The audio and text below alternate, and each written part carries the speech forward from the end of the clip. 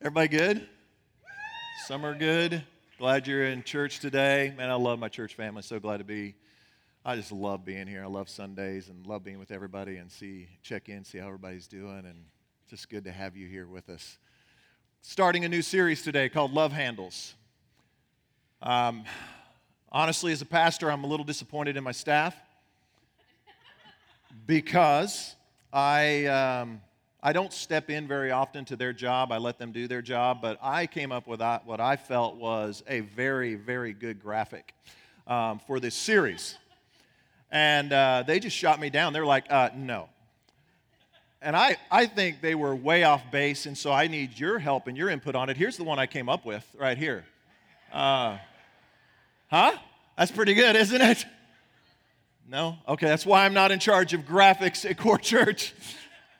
Hey, this series is not about those love handles. So you can call some people that maybe weren't coming today because they've got them, and they were like, I'm not going. I'm not sitting there because I know he's going to be talking about, is this a swimsuit series? Is that what this is about? It's about getting our church in shape. We all just look terrible. We just got to work on ourselves. No, that's not what this series is about. Every year, I like for us to come together and talk about who we are as a church. Who we are, what we represent, and what we're all about. In fact, if you're brand new to Core Church, that orange brochure in the seat back tells you who we are. And for the next few weeks, we're going to be talking about our core values, why we exist as a church, and our purpose, and our vision statement. Our vision is something we say every week at the end of our services. Help me out with this. At the core of who we are is loving God and loving people. That's what our purpose is. That's what our vision is. We exist, and if you ever wonder, what is life all about? Why am I on this planet? Here's why you're here. 2 reasons. Love God and love people. Turn to the person next to you and say, you're here to love God and love people. Now that sounds great when we say it together on a Sunday, but how do we live that out? So for the next few weeks, we're going to be putting some handles on this love so we know how to take it out into the world.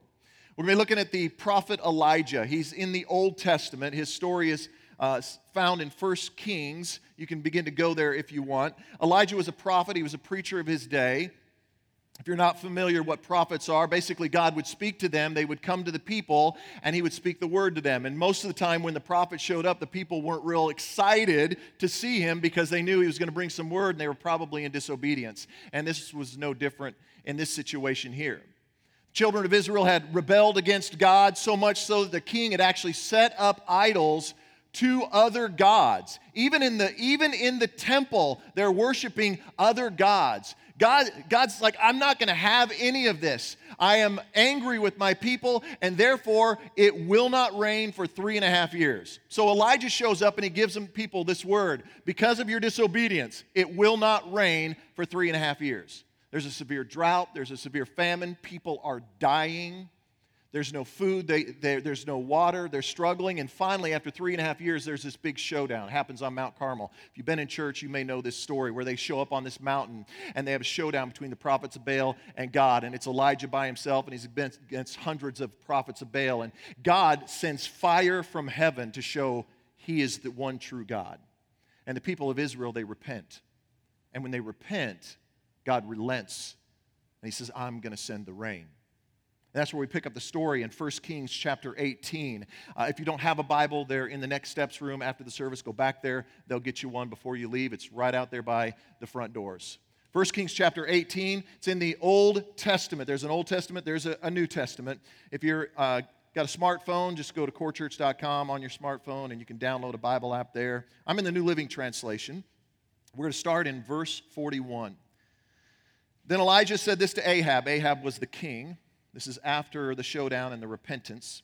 Go get something to eat and drink, for I hear a mighty rainstorm coming. So Ahab went to eat and drink, but Elijah climbed to the top of Mount Carmel and bowed low to the ground and prayed with his face between his knees. And then he said this to his servant, go out and look toward the sea. The servant went and looked, and then he returned to Elijah, and he said this, I didn't see anything. 7 times Elijah told him to go back and look, and finally the 7th time his servant told him, I saw a little cloud about the size of a man's hand rising from the sea. And then Elijah shouted, hurry to Ahab and tell him, climb into your chariot and go back home. If you don't hurry, the rain will stop you. And soon the sky was black with clouds, a heavy wind brought a terrific rainstorm, and Ahab left quickly for Jezreel. Let's pray. God, your presence has been so strong already today, and I just thank you for that. And I pray in these moments that we have here that you would speak through your scripture to each of us. Church, I want you to pray. You don't have to do it out loud, but just pray for the person around you, maybe left and right, front and behind. Just, God, speak to them this morning, and pray for your own heart that you would be open to what God wants to say, and pray for me as your pastor that I'll be faithful, that I'll speak what the Holy Spirit wants us to hear. And if you're ready, in Jesus' name, give me a big amen.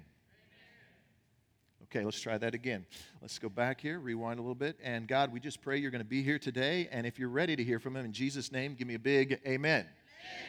Okay, good. Now I'm ready. I do better. I've coached you on this many times. I do better with feedback. And the quieter you are, the longer I'm going to preach.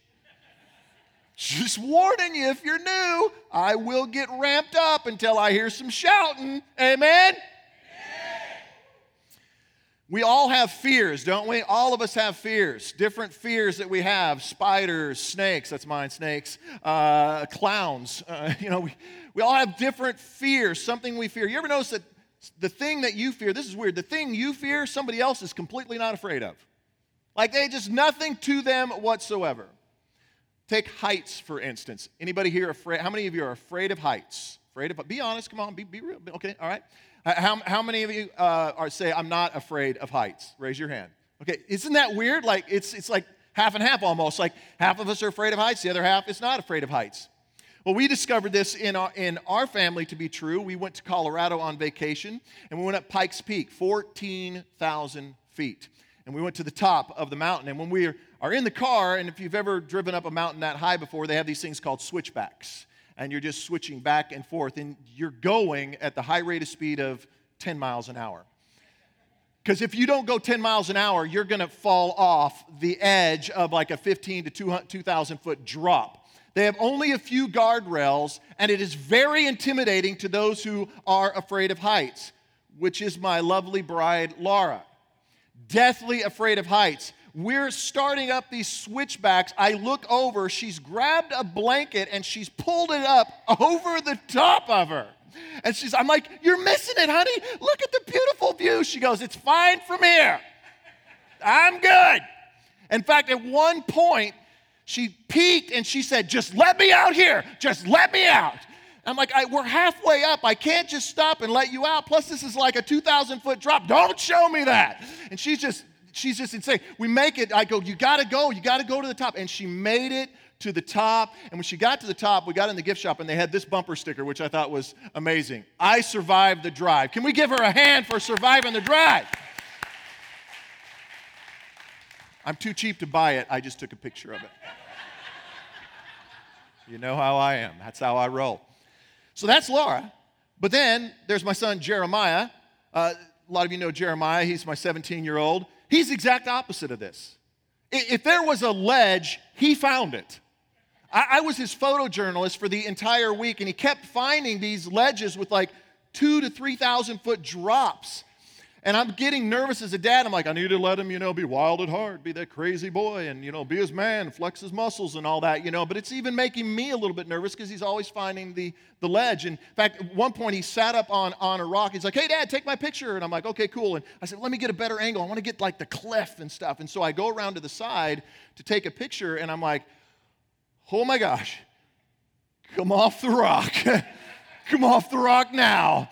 And I developed a rule for him, and it was this: break an arm, don't lose a life. Break an arm, don't lose a life. In other words, whatever you're standing on, ask yourself, will I break my arm or will I lose my life? And so I said, come down, and then I snapped this picture. Here's the picture I snapped of him. This is at the top of Pikes Peak. That's like a 2,000-foot drop on the other side of that. No fear whatsoever. This same thing happens for us as followers of Jesus. There's certain things that God wants us to do that just absolutely some of us are terrorized by and others do it effortlessly. For example, sharing our faith, witnessing, whatever you want to call it, evangelism, going out, inviting people to church. Some of you get those sweaty palms, I can't do that. Others do it effortlessly. I'm going to talk about that here in a couple of weeks and how God calls us to do that. The other one that I think is hard is praying. But not just praying, but praying for people. And not just praying for people, but praying out loud for people. In fact, when we think about that, I mean, right now, for some of you, you're like, did I come on the Sunday where they're going to make me pray out loud? You're just getting sweaty right now. You're just like, you just feel it right now, the nervousness within you. Yes, I want you to turn right now, if you would, to the person next to you and pray out loud for them. Nobody's moving. Okay. I'm kidding. I'm totally kidding. I'm not going to make you do that. Now, some of you were like, oh, I'm in. Woo, hallelujah. Going to pray for somebody today. You just love that. Don't you just hate those people? In a Christian sort of way? I mean, they just do it effortlessly, right? You're like, when it comes to praying, you get in this prayer circle with them, and they're like, we beseech thee, Almighty Heavenly Father, of all creation, blah, blah, blah, blah, blah, blah, blah. Almighty One, in thy name we pray, amen. They're like a gymnast with a dismount. I mean, it's just amazing. How did you do that? Effortless, but the rest of us, fear grips us. And fear grips us so much so that we give ourselves an out. We say stuff like this, hey, I'm going to be praying for you. Right? And that's the out we always give. Hey, I'm going to be praying for you. Then you see them next week and they're like, thank you so much for praying for me. Yeah, you totally forgot. You didn't pray for them. So you're like, yeah, no problem. Then you realize, now I got to pray and repent for the lie I just told. As a church, we are committed in what is foundational to our church's prayer. We believe in the power of prayer.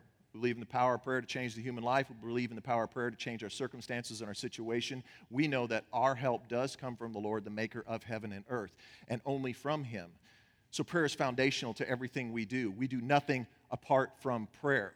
And we also believe this, that we are called as followers of Jesus to pray for one another. The Apostle James, Jesus' half-brother, talks about this in James 5:16. He says, confess your sins to each other. And we're going to cover that on another day, not today. And he says this, and what? Let's say this together, church. And pray for each other so that you may be healed. The what? The what? The earnest prayer of a righteous person, and that means a follower of Jesus, has great power and produces wonderful results. James says we shouldn't just pray for each other, but we should pray earnestly for one another. So he's not just saying, hey, pray for one another. He's saying do it earnestly. This word earnestly, it means much, many, often, loud, long, lengthy. When was the last time that described your prayer for someone? If we're honest, does that even describe the prayers I pray for myself? Like, Brad, I don't even pray earnestly for myself, let alone someone else. So how do we cross this great chasm where we have this incredible fear of prayer and praying out loud for one another to where James says, pray for each other earnestly? How do we cross this chasm? Here's our love handle for the week. I'd like for you to write this down. We're going to put it on the screen, and I want you to write this down this morning. Here it is. The more I love people, the more I will pray for people. And the more I pray for people, the more I will love people. Let's say that together. The more I love people, the more I will, and the more that I will. James tells us that Elijah was a man who prayed earnestly, who prayed like this. Look at verse 17.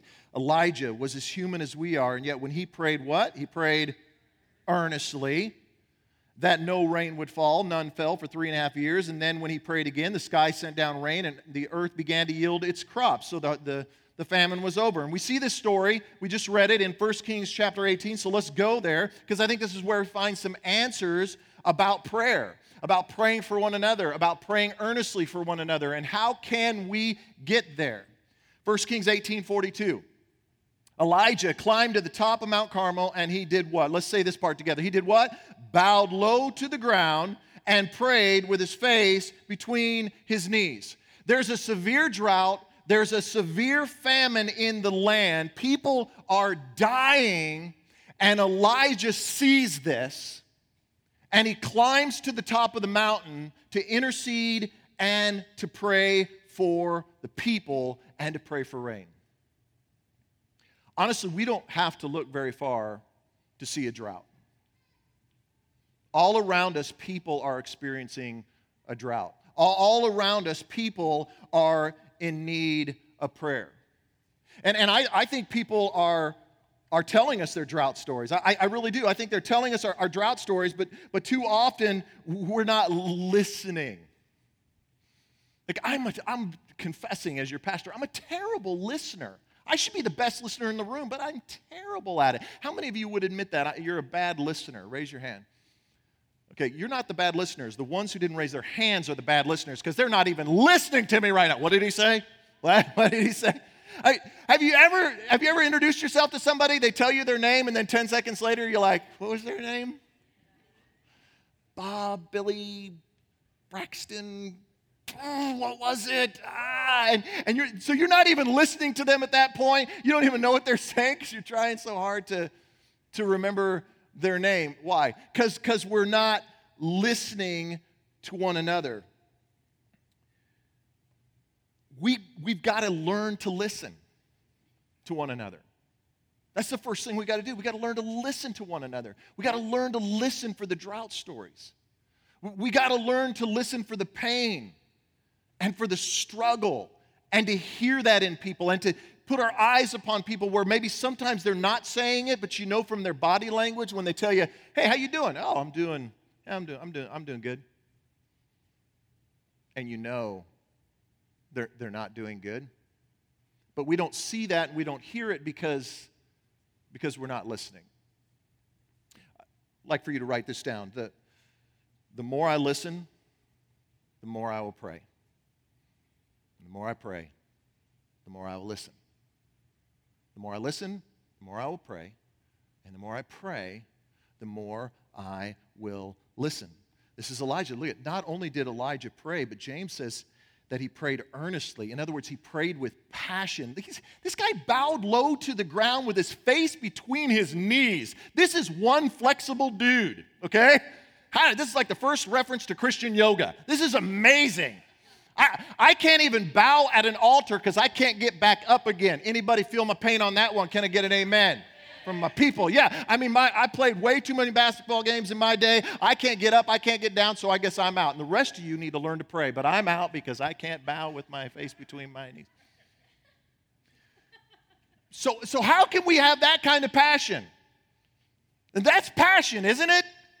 That he pray earnestly in that way? Is that possible? Paul gives us a look into this, and I think he tells us that it is possible. The Apostle Paul, let's go from the Old Testament to the New Testament. The Apostle Paul was one who started churches, the very first churches, and he wrote all these letters to the churches, and this is from a letter he wrote to the Christians in Rome. Romans 15:30, he says this, "Dear brothers and sisters, I urge you in the name of our Lord Jesus Christ to join in my struggle by what? By praying to God for me." By praying to God for me. Hang on a second here. Shouldn't Paul be praying for them? Doesn't that make more sense? Because Paul's the professional, right? I mean, Paul is saying, pray for me. Well, hang on, Paul, you got it backwards. You're the professional. You're supposed to be praying for them. Isn't that what we do? Isn't that the cop-out that we use as followers of Jesus? Well, I'm just not the professional. I wasn't highly trained to do that. I'm going to leave that up to the pastor. Or that prayer team thing they have at the end of the service. Those are the professionals. I will leave it to them. But what Paul says is we are all called to pray for one another. Nobody gets an out. If you're a follower of Jesus, you're called to pray for people around you. Turn to the person next to you and say, you are called to pray for me. We're all called to pray for one another. That's what Paul is telling us here. I like Paul says this. He says, join in my struggle. Paul struggles? Paul? If Paul struggles, guess what? Everybody struggles. How many of you would admit that you struggle? Yeah. Let's do that again. How many of you admit you struggle? Now, keep your hand up. Now look around. Look around the room. Keep your hands up. Would you have guessed that when you came into church today? When you saw everybody coming into the house of God, would you have guessed that today? I bet most of the time we don't notice the pain and the struggle that people are carrying with them. But if Paul struggles, I know I'm going to struggle. But Paul, I love, he says, join me in my struggle. So we're to join with one another in our struggle. I saw a picture a couple of weeks ago of this photographer. He took a picture of this eagle, and he would go out and he'd photograph eagles. And out of nowhere, when he takes this picture, this crow starts coming into the picture. And so he snaps this picture of this crow and this eagle flying together, which usually never happens. But then something really crazy happened. The crow landed on the back of the eagle, and he snapped this picture. I thought it was photoshopped. That's a legit picture. A crow landing, and he said that he rode on the back of this eagle for a while, and the eagle, you think the eagle would be like, whoa, dude, get off me. What are you thinking? You're nasty and stanky and gross. Get off me. Too many times, we're like an eagle, and we love to soar alone, don't we? I'm big, bad, and beautiful. I don't need nobody. I got this one, right? But what we need to do is learn to be a little more like that crow and say, I'm struggling. And I'm tired. Things aren't really going so well right now. Sure could use a prayer. And in that moment, as followers of Jesus, we have this opportunity to sweep in underneath somebody and say, you know what? Get on my back. Let me carry you. When you breathe a prayer over someone, when you stop and you verbalize your prayer over someone, that's what you're doing. You're joining with them in the struggle. When you say, I'll be praying for you, and that's a good thing. We need to be praying for one another. We need to be doing that in the secret, and we need to be doing that individually. We've got to do that, and we do that as a church. But I'm just telling you, if you really want to join in somebody's struggle with them, stop and pray with them. That's what the Apostle Paul is talking about here. And write this down. This is so important. Admitting you struggle isn't admitting you're weak. It's admitting you're human. Admitting that you struggle isn't admitting that you're weak. It's admitting that you're human. That's what Paul's doing. Paul, in this moment, is just admitting his humanness. He's like, I'm not a superhuman. I know I'm like the super apostle, and I know that Jesus spoke to me, and I got knocked off my donkey and all that stuff, and I'm starting all these churches, and I look big and bad, and I wrote some really cool scriptures that y'all memorized and everything, but I'm telling you, I'm human just like you are. Elijah, the apostle James says that Elijah, and he says he's just as human as we are. This great prophet, mighty man of God, human. That's why Elijah climbed to the mountain. That's why he got on his knees, because he was admitting his humanness to God. That's what we've got to do for one another, is admit our humanness. I want to practice this for just a minute. I want us to practice this. I want you to turn to three people, and I want you to say this: I'm human, and I need prayer. I'm human, and I need prayer. Three people right now. I'm human, and I need prayer. I'm human, and I need prayer. Paul tells us what drives us to pray earnestly for each other. Look at the next part of verse 30. He says this, this is Paul talking, do this because of, and let's say this together, because of what? Your love for me, given to you by the Holy Spirit. It's the Spirit of God that opens up our hearts and gives us the ability to love like Paul's talking about here. Like when you find yourself saying, man, that is just rough what you're going through. Or you're thinking to yourself, man, they are really struggling. If you're a follower of Jesus, that's the Holy Spirit prompting you to pray. He's prompting you in that moment to say, step out, open your mouth, verbalize, and invite my Holy Spirit into this conversation. Too many times we say this, man, I just feel for you. That's tough. Hey, I'm going to be praying for you, and God's got your back. And words of encouragement, absolutely important, absolutely critical. But when you pray, you invite the Holy Spirit in. And now it's not your words. It's the Holy Spirit speaking.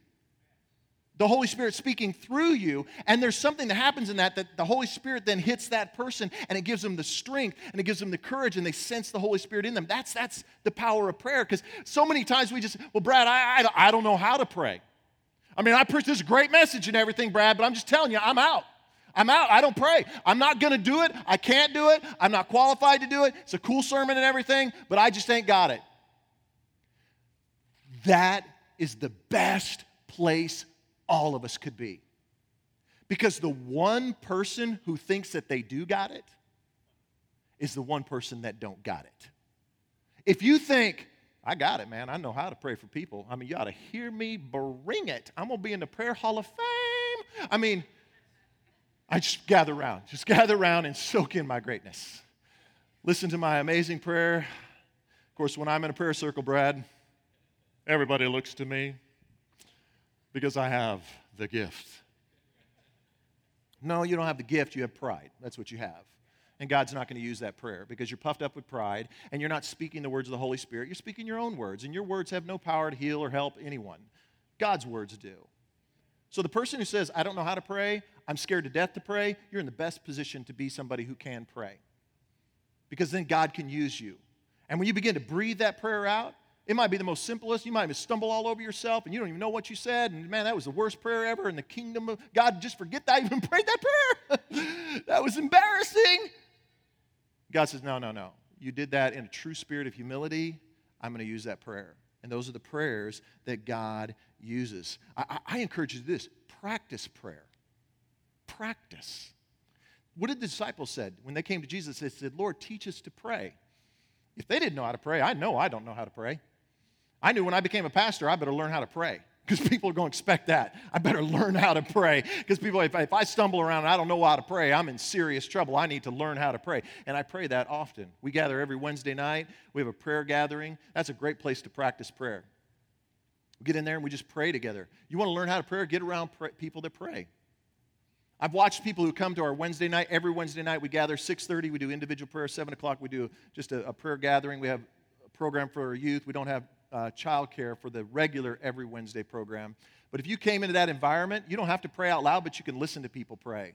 And you can pick up on things and you can learn from them and gain confidence in that and practice praying. Come to Core Community. We talked about that earlier. Come on a Wednesday night. On August the 12th, we're going to do Core Community. Guess what happens in that environment? We pray together. You can gather around people. You can hear others just like yourself that aren't the professionals, and they're praying. And you can pick up things from them. I have watched over the years people who would gather in a prayer gathering. I'm not making this up. I'm not kidding you. We'd be in a prayer gathering, and they would pray something like this. God, we just are grateful that you're here tonight. Amen. And that was their prayer. To me, that was always one of the best prayers because it was just a faith-filled step of faith. And I've watched people who pray like that, but then they begin to pray more and more and more and more. And it's like a baby learning to talk. Would you chastise your child at 6 months old for not articulating the dictionary? No. Would you do that even to your 3 or 4-year-old? Don't we think baby talk is cute? But what does a baby do? Progresses, grows. How does that baby learn how to talk? From a mom and dad? Mainly from a mom and dad, but from others. Same thing is true in prayer. So I'd ask you this, a best place to practice prayer? In your home. Mom, dad, do you pray? Do you pray out loud? If you don't, you need to start. If you're a follower of Jesus and you don't pray out loud in your home, you need to start. Is there a compromise on that, Brad? Maybe I could do it, maybe not. You need to do it. Praying out loud for your spouse, praying out loud for your children praying for you. So my kids, you've heard me say this hundreds of times, I'll just say it again. My kids, every day, well, not during the summer, they get a break during the summer because they sleep in and they stay up too late and they're off my schedule, and so God forgive us, we don't do it during the summer. But when the school year rolls around, we get into a regular routine. Every morning, we're sitting at the table, we read the Word together, pray together. I pray for them, then they pray for me, or vice versa. It's pretty cool. Every day. I got a 30-year-old and a 23-year-old long gone out of the home, but I look back and guess what happened? Every day, I prayed for them, and every day they prayed for me. Students, if you're in here, you're a high school student, you ought to be praying for your parents. Just freak them out. They walk in one day, hey, Dad, how you doing? Oh, man, I don't know. It's just been kind of a tough day. Let me pray for you, Dad. They're going to be like, what do you want? All right. What'd you do? What'd you do? Do I need to be praying for you? What'd you do? You totally freak them out. You ought to do that. You see your mom or your dad down and discouraged, pray for them. Guess what, students? Your mom and your dad, they struggle. They ain't got it all together. They ain't got everything all figured out. They're doing the best they know how to do, and they need your prayers. And you ought to be praying for them. Parents, your kids are getting ready to go back to school. It ain't no cakewalk. If you got blinders on, you think, they're going to be fine. They're going to get jacked up and messed up and hurt and wounded. And guess what? Even when you pray, sometimes pain comes into their life. And you got to be there for them. Dads, you got to lead the way. Okay? Dads, lead it. You ought to make it happen today. Okay? And I'm not talking about, we're going to pray for the meal because the pastor told me I needed to pray. Father, thank you for this food. In Jesus' name, bless this mess. Amen. I'm not talking about that. I'm talking about get with your kids, get with your spouse, whatever you got to do, and pray. Pray for them. It's so important that we verbalize that. Your kids say, well, I pray privately for my kids. I'm embarrassed to pray in front of my children. Good. God, I'm embarrassed. I don't even know what to say to my kids. I'm afraid if I pray, they're going to think I'm a fraud. They're going to think I don't know anything. Help me anyway. And go and pray out loud. Be one of the greatest things that you ever do for your children. So the more I love people, the more I will pray for people. The more I love my children, the more I will pray for my children. The more I love my spouse, the more I'll pray for my spouse. The more that I love my church family, the more I'm going to pray for my church family. And the more that I pray, the more that I'm going to love. So Elijah, he didn't pray just one time. He kept sending the servant back out over and over again to look. And in verse 43, it tells us 7 times. 7 times Elijah told him to go and look. 7 times. That's the definition of earnest right there. Much, many, often. That's a lot, isn't it? That's crazy. The servant kept going back and forth. So Elijah prays, servant goes out, and it's like, ain't nothing, Elijah. And he's like, all right, get down. We're going to pray again. Now go look again. Oh, my gosh, okay. And he goes, ain't no rain. Come back. There ain't no rain. I guess it ain't going to happen. Well, we're going to pray again. 7 times, over and over again. That's the definition of earnest prayer. That's the way we need to be praying for one another. Not just one time, but coming back over and over again. Oh, God didn't hear you? God didn't answer. God always hears our prayer. I didn't misspoke that. God always hears our prayers. But you pray and you say nothing, no answer. Guess what? We're going to pray again, and we're going to keep doing it over and over and over again. Get on my back. We're going to do this together. I'm not going to do it one time. I'm going to stay with. Listen, this is why groups are so important. This is why being in a core group is so important. When you're in a group of people that are surrounding you, like if you don't have anybody doing that in your life, get in a group. Get in a core group. That's where you find that. People who begin to pray for you, and you begin to pray for them, and you begin to pick up on those needs, and then you text them or you call them during the week, and then you see them the next week. You say, how's that situation going? How's that going? Let's pray again for that. And I love this, verse 44, finally. That's a great word in Scripture. Finally, the 7th time, his servant told him, I saw a little cloud. Prayer isn't a one-time thing. It's joining people in their struggle till a small cloud starts to form. Prayer is about releasing the Holy Spirit into somebody's life and giving them the faith to go look one more time. What you don't realize is who you're sitting next to. And they're sitting there, and you think they're doing okay. but they're really about to give up. They've really lost their faith, their hope. But when you step into their story and you pray for them,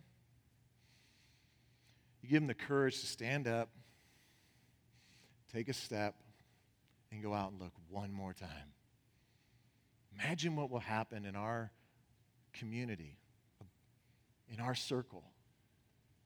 If we step out of our comfort zones, ignore fear, and say, we're going to pray for one another. Let me pray for you. Would you bow your heads?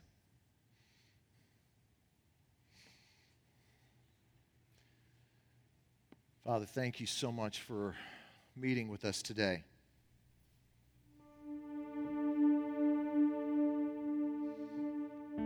If you're a follower of Jesus today, if you're a follower of Jesus, I want to ask you this. Maybe today God's dealing with your heart. So Brad, I never pray out loud for people, or maybe when I do it, I'm just not very good at it, and I'm just scared to death, but I want to start doing that, but I don't know how, but I want to. I want that to be said about me. If that's you today, would you raise your hand? Just in faith, raise your hand and say, I want to learn to pray for others. I want to do that. I see these hands everywhere, hands going up all over. I want to be a man or a woman of faith that says, I'm going to step out of my comfort zone. I'm going to pray for people. God, help those who have that fear to overcome that fear and to know that your Holy Spirit is going to give them the power and the strength to do that.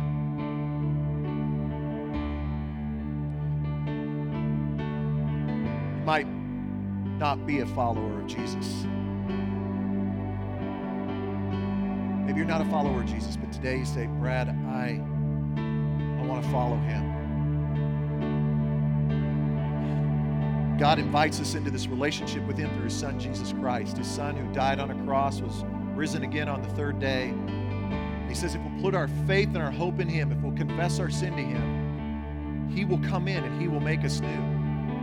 So today, maybe you want to make that commitment to him for the very first time. I've never made a commitment to follow Jesus, but today I want to be a follower of Jesus. If this is what Jesus people are like, I got to be one. Or maybe you walked away from God. Maybe you walked away from him a long time ago and you said, Brad, I need to recommit my life to him. I've not been following him and I need to recommit my life to him. Just make this your prayer. God, I know I'm a sinner, but I thank you so much for Jesus. And I'm asking you, would you take my sin away? Forgive me. I thank you, God, for the cross. I thank you for Jesus, that he paid the price for me. I no longer have to carry this shame. I no longer have to carry this sin. But God, you want to release it from me. Take it from me, God. Come into my life and make me new. I won't embarrass you. I won't point you out, but I do want to know who you are. If you made that your prayer today, all heads bowed, and you made that your prayer today, would you just slip up your hand? Today I made a commitment to follow Jesus, or I recommitted my life to follow him. If that's you today, just raise your hand wherever you are. Thank you. God, thank you for these that have made commitments today. In Jesus' name, amen. Can we give God a big hand clap for what he's done in our house today? So good. Man.